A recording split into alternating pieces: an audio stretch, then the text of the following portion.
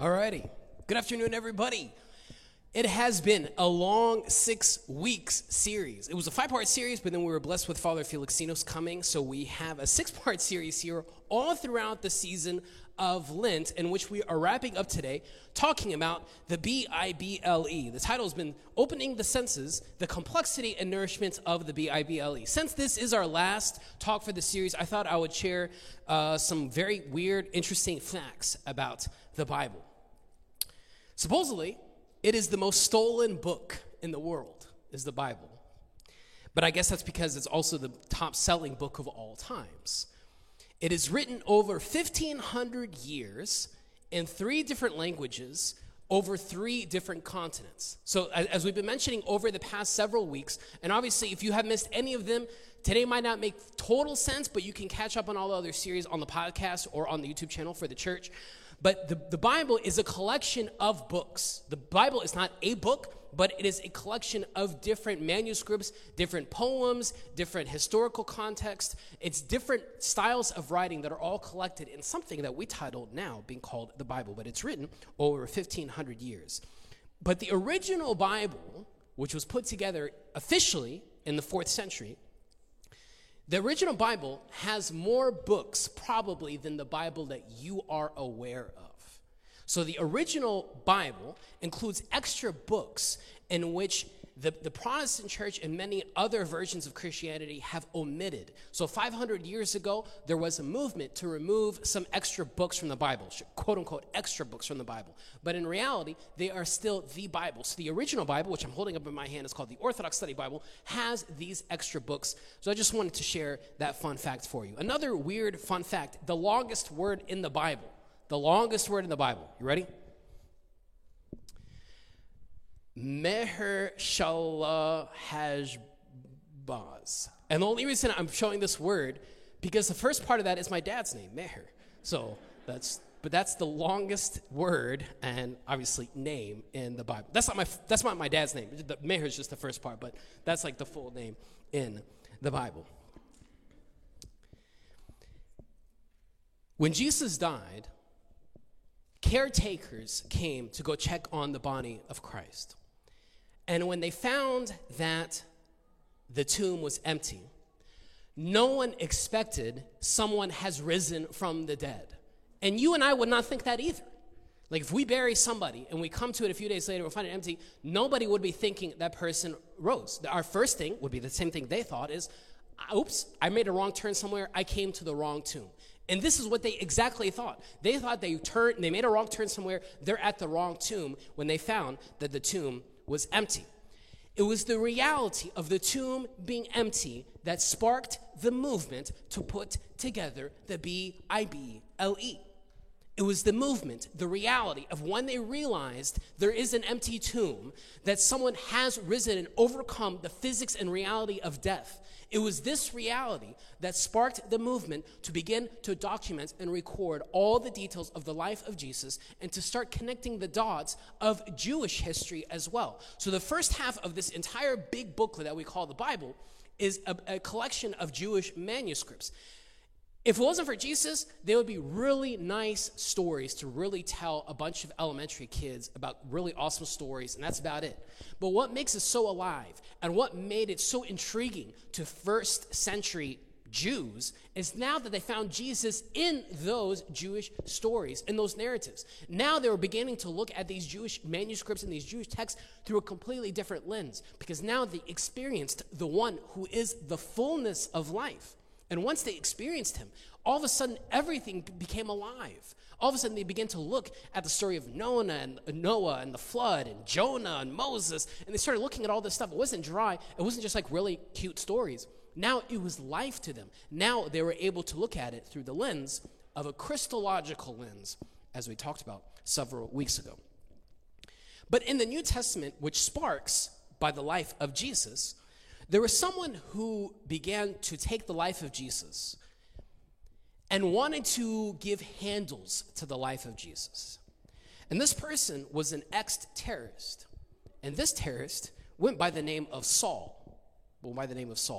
And why he was such a great terrorist, he was really good at his job, is that he was so knowledgeable on Jewish text. He was probably the top 5 Jews of the world at that time. Like, he was on a mission to kill anyone who wasn't Jew, and to really evangelize why Judaism is the way to go. And his name was Saul. But once he encountered Jesus, his name began to change from, instead of a Jewish name of Saul, he took a Roman name, being known as Paul, the Apostle. But as I mentioned, his past was nothing to be proud of, as he was an ex-terrorist.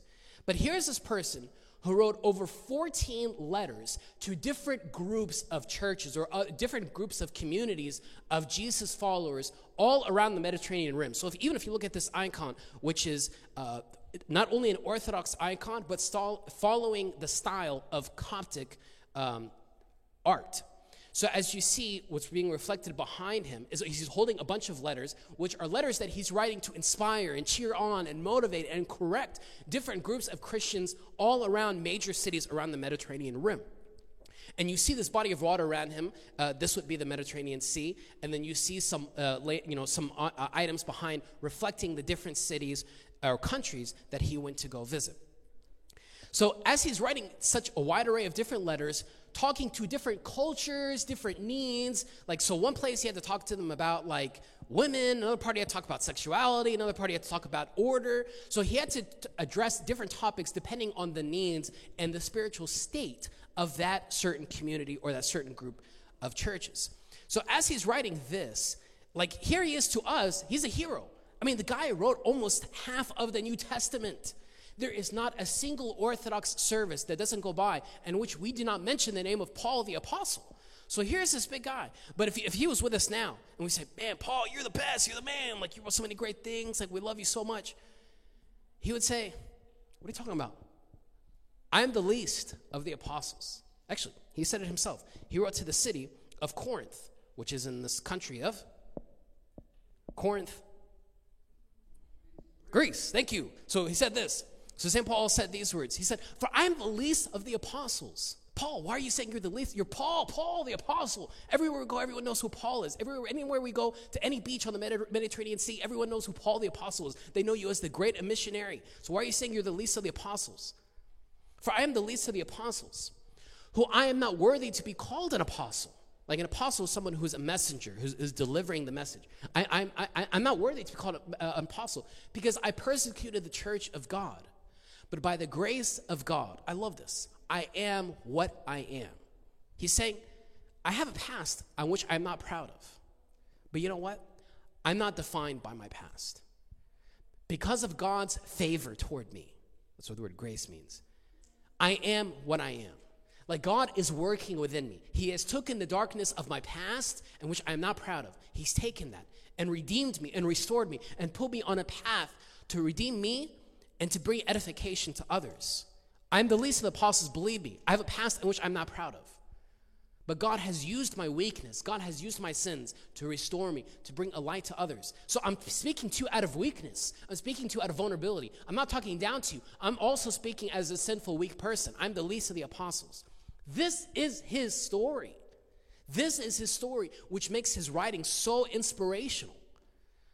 As we talked about over the past couple weeks, what is your story? Just like as we looked at the story of the Samaritan woman. What is your story of the man who was paralyzed? What is your story? Their story sparked inspiration to others because they were vulnerable to share. But for us, we don't, no, everything's fine. We make ourselves look like the most amazing people on social media. We always have the smile on us, but we do not want to bring out our weakness to bring light to others. But if we're going to follow Jesus, it requires us to acknowledge and embrace what is your story. And it's Paul's story that gives light and life, not only to people around the Mediterranean rim 2,000 years ago, but to us now. One of my favorite verses in which St. Paul writes so vulnerable. He writes to a city and he tells them, the thing I'm doing now, I hate. Like, the thing I'm doing now, I hate. The thing I know I should be doing, I can't get myself to do. How many of us can relate to that type of language? The thing that I'm doing now, my struggle, my sin, my mindset, my anger, my pride, my lust, the thing I'm doing now I hate. But the thing I want to become, the person I want to become, I'm trying to get myself to become.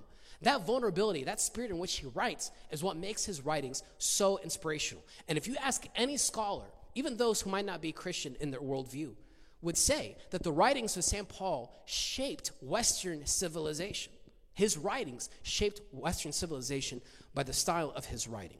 So what I want to share with you this morning, or this afternoon I should say, is 3 gotta-know things you gotta know about St. Paul. If this person has written half of the New Testament by his writings, 14 letters, I want us to know just 3 random things that you gotta know about St. Paul, the apostle. The first thing is this. St. Paul was writing letters, not the Bible.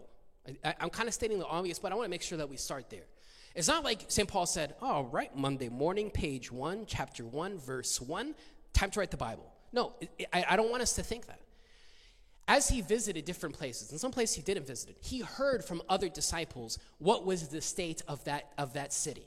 He understood some of the issues they're going through, and he wanted to write to them to either inspire them, motivate them, discipline them, teach them the correction, show them the way to life, to the fullness of life. So he would write different things depending on what was his agenda, right? So as we look from that video, there was different agendas of why he would write different things. But it's not like he woke up and says, I want to write the Bible.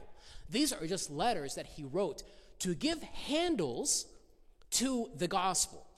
Like the Gospels, the 4 records of Jesus' life, Matthew, Mark, Luke, and John, give the record from witnesses or first eyewitnesses or from research on the life of Jesus.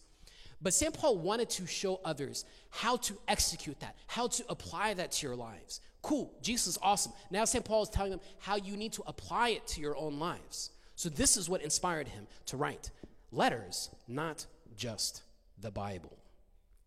This is why you have to understand the context of what he is writing. Sometimes he would write, women, you need to be submissive. Women can't speak.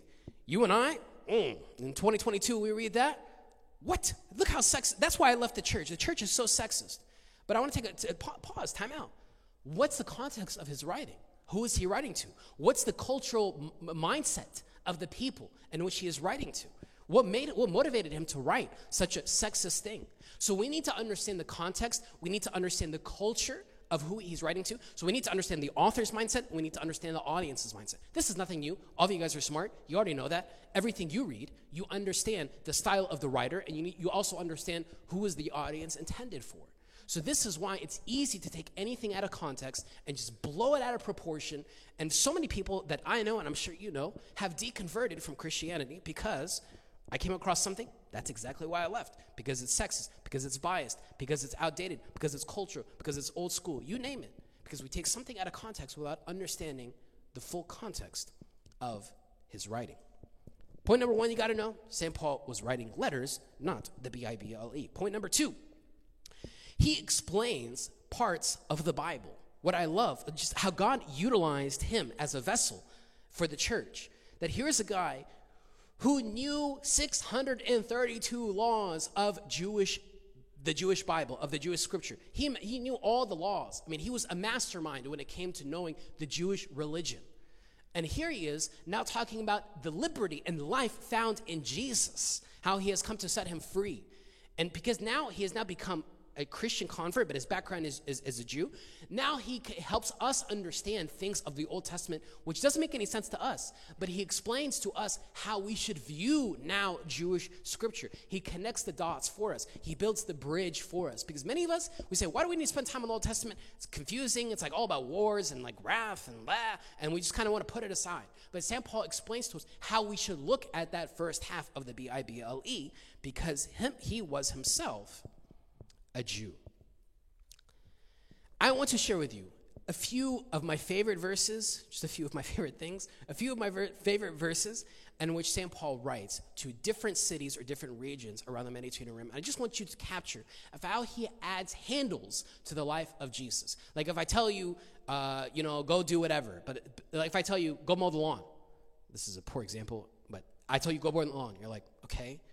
And then I'll tell you, okay, I'm going to show you how to mow the lawn. I'm going to roll my sleeve. I'm going to tell you how to do it. And I'm going to give you handles on how to execute what I'm asking you. So in the same way, we're all trying to find life in something, in some way. But if we're going to go with that Jesus being the fullness of life, St. Paul gives us how we can hold on to him, how we can find life in Christ. So I want to share with you one thing that he wrote to the city of Philippi. One verse, he said this: in your relationships with one another, have the same mindset as Christ Jesus. There has been dozens and dozens of times in which St. Paul in his writings, everything he says is one another, inspire one another, encourage one another, love one another. It's all about one another, one another. You will be defined as being a follower of Jesus, not by what you know, but how you love one another, how you inspire one another, how you encourage one another, how you cheer one another. So St. Paul is telling us, in your relationships with one another, have the same mindset as Christ Jesus. If this just said in your relationships with one another, love each other, your definition to that would be very different than me. But now St. Paul gives us tangible handles to hold on to. In your relationships with one another, have the same mindset as Christ Jesus. Pursue the mindset, pursue the ideology, pursue the fullness of who Jesus is in all your relationships with one another. And yes, also with that annoying person in your life. St. Paul would probably add in parentheses to that verse. You need to attain the mindset of Christ. This verse is such a big deal. It's unique to the Coptic Orthodox Church. On Good Friday, on the afternoon service, we read a Pauline epistle. Pauline epistle is just a fancy word of saying we read one of the letters of St. Paul, in which we chant this verse with an introduction and conclusion. This is one of those 15-minute hymns in which we all kind of sit down. But the church gives us a time to meditate and digest this verse. In your relationships with one another, have the same mindset as Christ Jesus. So the church is wanting to absorb this verse so much, especially on Good Friday. So I just want to share how this is connected into the Orthodox liturgical life. I want to share with you another letter in which he wrote to the city of Ephesus. He told them this: submit to one another out of reverence for Christ. He's saying, that's such a yucky word in this day and age. Submission, that's so old school, right? To submit, right? But here's St. Paul saying, submit to one another out of reverence for Christ. So the person next to you, that person in which you want to one-up them, you should submit to them. You should put yourself below them because they are the icon of Christ. That person in which you want to try to get back at, they are beautifully made in the image of Christ, just as you are. So you are called to submit to them. You're called to put yourself below them. Something that I love to share in premarital retreats, that marriage is intended to be a submission competition. Marriage is designed to be a submission competition in which two are submitting to each other, putting the other person before themselves. Like this is the fullness of marriage, the sacrament of marriage, not just the legal partnership and yeah, I love you, you love me. And no, like the fullness of the mystery of this union is a submission competition of both submitting to each other. By the way, this verse is is the introduction to the Pauline epistle for a wedding ceremony in the Orthodox Church, in which the church reminds them, it's not just the wife submit to the husband. Like some people love to take that out of context. Oh, the wife should submit. It's both. It's not my words. St. Paul. Submit to one another out of reverence for Christ. Another verse I want to share with you from that St. Paul wrote to the city of Ephesus, to the Ephesians. He said this: be kind and compassionate to one another, forgiving each other. Isn't that nice? Nobody disagrees with that. Nobody. Like if you raise your hand saying no, this is wrong, you're unethical. Like we as civilized people agree. Buddha agrees with this. Everyone agrees with this. You name it. Everyone's world religion. Someone who's a nun, N-O-N-E. That means they're none of the above. They're not Christian, Jew, Muslim. No, they're just none of the above. Everyone would agree. Because everyone's a nice person. Everyone would agree this is a great verse to live by. But the verse does not end there. How should I be kind and compassionate to one another? How should I forgive one another? How should I be kind? There was a Coptic priest that died a couple days ago. And someone stabbed the priest with a knife in his neck and killed him. If I interviewed the guy who killed the priest, are you kind? Of course. I'm very kind. I'm compassionate. I'm doing what I'm called to do. I'm supposed to kill this priest. He's very kind. He's very compassionate. He has his own definition of being kind and compassionate. Everyone has their own definition of being kind and compassionate. Any war going on, you ask the soldiers that they just killed innocent civilians, are you kind and compassionate? Yes, I'm very kind and compassionate. Everyone's kind and compassionate. So St. Paul's saying, be kind and compassionate to one another, forgiving each other. But how does he add handles to this verse? Just as Christ God forgave you. If you know that you have been redeemed, if you know that someone has given you new life because he overcame death to give you life, if you and I embrace that reality and know this is our identity, then this should inspire us to forgive that annoying person who gets really under your skin at work, maybe in your home. Then it pushes us, inspires us, it pushes us to forgive others. It's not easy. I don't press a button and say, yeah, I'm going to forgive them. But are we moving in that direction? Like Jesus gave us this very nice theoretical prayer, the Lord's Prayer, in which he tells us, Lord, forgive my trespasses just as I forgive those. It's easy to say it, but are we acting it out? And St. Paul is encouraging the city of Ephesus. He's encouraging these new Christian converts to put this into action. Yes, it's uncomfortable. Yes, it's painful. Yes, it's annoying. Yes, it's tiring. Yes, it's draining. But this is what's required of you if you are calling yourself a follower of Jesus. So the first half of the sentence, you and I would agree. Perfect. Boom. But the second half is where we find the handles of how it becomes tangible, how it becomes incarnational to our lives.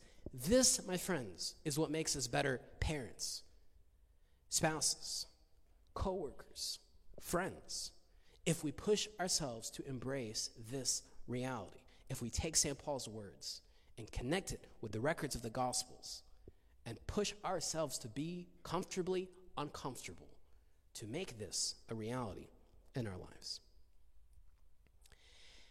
Every single Orthodox service, let me speak about the Coptic Orthodox Church. Every single Eucharist or liturgical celebration of the Coptic Orthodox Church, we always recite one passage from St. Paul. Like, this is how much of a big deal he is. Like, he gives such great handles and execution to Jesus' life that we recite some passage of his from one of the 14 letters every liturgy. And I want to share with you the inaudible prayers that the priest or bishop prays during the Pauline epistle. Like, while the passage is being read to the congregation, I want to share with you what are the silent prayers in which the priest is praying as we read the Pauline epistle. I want to share with you. These are like, I don't want to say secret prayers, but these are like inaudible prayers to a priest, okay? You have called upon Paul, who was for some time a persecutor, to be a chosen vessel. And in this, you are pleased that he should be called to be an apostle and a preacher of the gospel of your kingdom, O Christ our God. Again, this is a prayer in which the priest is praying silently. You also now, O good one and lover of mankind, we ask you, grant us and all your people a mind free from wandering. Isn't this cool? That the church is praying for us not to have a free mind, like a mind that's just wandering. And don't raise your hand, please. But how many of us, our mind begins to wander in liturgy? Like, we just be like, when is this over? Is this almost over? Is it time to sit down? Can I just kneel? Right? We're thinking through all that in our head. Is it lunchtime? I want my coffee. We're thinking through all that. And here the priest is praying, God, give us a mind free from wandering and a clear understanding that we may know and understand how profitable are your holy teachings, which are now read to us through him. So with the church, the priest is praying for the congregation. Lord, I'm praying for myself and for all of us not to have a mind free from wandering. I want us to be focused so we can find the edification in life and how profitable are these words that give us life. This is what the priest is praying inaudibly for all of us. And as Paul followed your example, O author of life, so make us also worthy to be like him in deed and in faith, that we may glorify your holy name and glory in your cross at all times.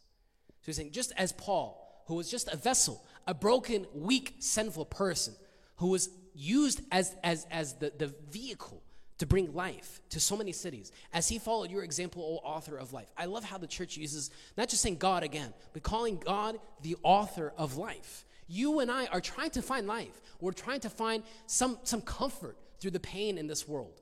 But here the church calls God, not just God, but the author of life. I love that. So 3 things you got to know. You guys with me so far? Everyone good? So 3 things you got to know. The first one he said, St. Paul has writing letters. St. Paul was writing letters, not the Bible. And point number 2, he explains the parts of the Bible. Point number 3, as we wrap up. The third thing you got to know. St. Paul authenticates the most important event in world history. He authenticates the most important event in world history in his writings. What on earth am I talking about? This is nonsense. What we are doing here is nonsense if it was not for the resurrection. All of this is pointless unless death has been overcome. And St. Paul adds another level of authenticity to validate this event in his writings. Not only do we have Matthew, Mark, Luke, and John, but also Paul adds another level of to make the event, historical reality of the resurrection. He gives it more authenticity by his writings. And I want to share with you what he said to the city of Corinth, Greece. This is his first letter that he wrote to them. He says, "For I, Paul, delivered to you first of all that which I also received." He's saying, I'm delivering to you. People of Corinth, listen up. I'm writing this. I'm only sharing with you what I have received. I'm delivering it to you. I'm passing it down. This is such an integral part to the Orthodox Church. We've talked about this before. I'm not going to reiterate it. But he's saying, what I received, I'm passing down the fullness of what I received. I'm passing it down to you. That Christ, this colon, and then he's going to recite like this creed. So many historical scholars would say this, what he's about to write down, it was almost like a marching anthem for the church in the first century. This is like their mantra that they followed. This was their creed that they said, that Christ died for our sins according to the scriptures, and that he was buried, and that he rose again the third day according to the scriptures. So he's saying, I'm delivering to you the fullness of what identifies you and what identifies me. He continues. And that he, Jesus, was seen by Cephas. Another name for Cephas. This is trivia. Anybody know what's another name for Cephas? Peter. Yeah, very good. So Peter. So that Jesus was seen by Peter, then by the 12 disciples. After that, Jesus was seen by over 500 brethren at once, of whom the greater part remain to the present.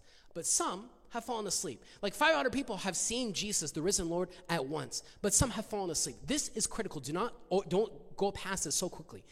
That Jesus, like St. Paul, is using now a language for one of the first times that we see that those 500 people that saw Jesus, the risen Lord, some of them have not died, but have fallen asleep.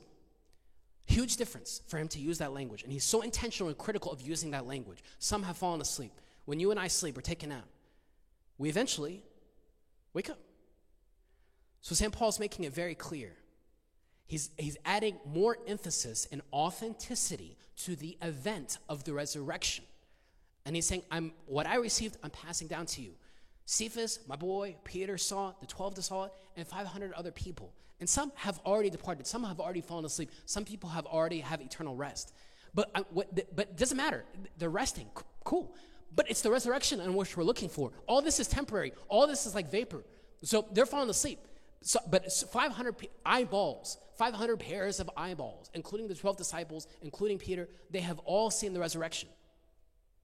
And this is what identifies us. And he's adding more authenticity to the reality of it. One of my favorite books, and I don't want to bore you, is a book called Jesus and the Eyewitnesses. And these are the eyewitness accounts. Like when people say, like, how do we know any of this is legit? Like, how do we know any of this is for real? Are we just really just going by what Matthew, Mark, Luke, and John say? No. What did Paul say? What about all these other manuscripts that we have in history? This is what identifies us, because no one was standing outside the tomb waiting for Jesus to rise from the dead. No one was waiting outside the tomb like, guys, come on, it's very early Sunday morning, right? It's countdown, ready, 10, 9, 8, he's about to... No one was expecting that. But it was this event of there being an empty tomb is what gives us life and hope, not theoretically, but in a real, tangible way. And there's enough evidence that should blow our mind away of this. I'm not smart, but if somebody predicts their own death, overcomes death, and not 1, not 4, not 12, but 500 people record and see the reality of someone rising from the dead, I'm all into whatever they say.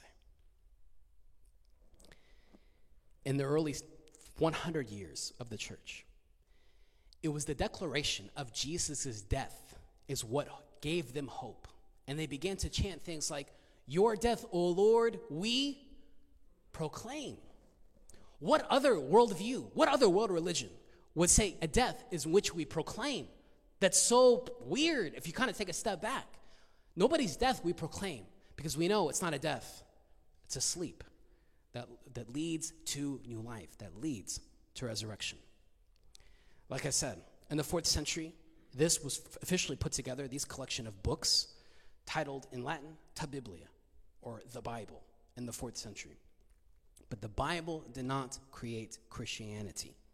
The Bible did not create Christianity.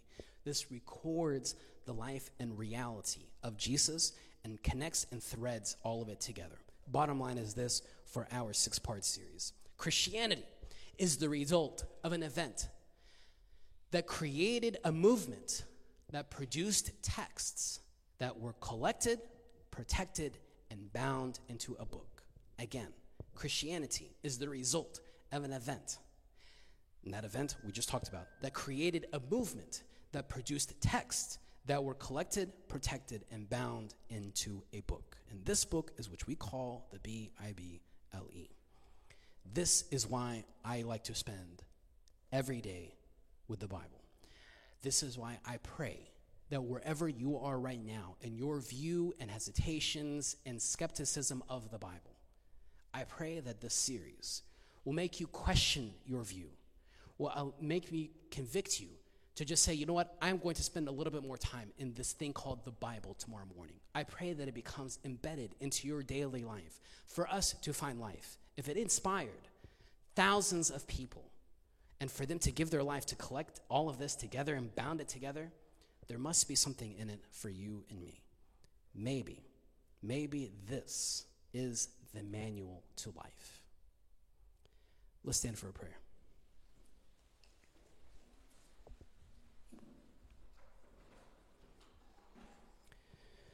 In the name of the Father, and the Son, and the Holy Spirit, one God, amen. Lord, somehow you have preserved and collected such a wide array of writings for us to hold on to now and for us to gain life from. And we're grateful how accessible it is to us. But Lord, I pray that regardless of where we might stand right now with you, regardless of where we might stand right now with just the Bible in general, Lord, I pray that we can just take that one step and give you that next chance and give it another shot of just maybe. Maybe there is life for us in it. Maybe there is edification for us in it. Lord, I pray that we can take this step for us to embed your holy word into our lives. I pray that as we prepare ourselves for Holy Week coming up, that as we go through one Bible reading after another, that we can find life in it, for it to cleanse us, for us to renew, for your word to renew us, and for your word to restore us. Through the prayers of all your saints, Lord, hear us as we pray together, saying, Our Father, who art in heaven, hallowed be thy name. Thy kingdom come, thy will be done, on earth as it is in heaven. Give us this day our daily bread, and forgive us our trespasses, as we forgive those who trespass against us. And lead us not into temptation, but deliver us from the evil one. In Christ Jesus our Lord, for thine is the kingdom, the power, and the glory forever. Amen.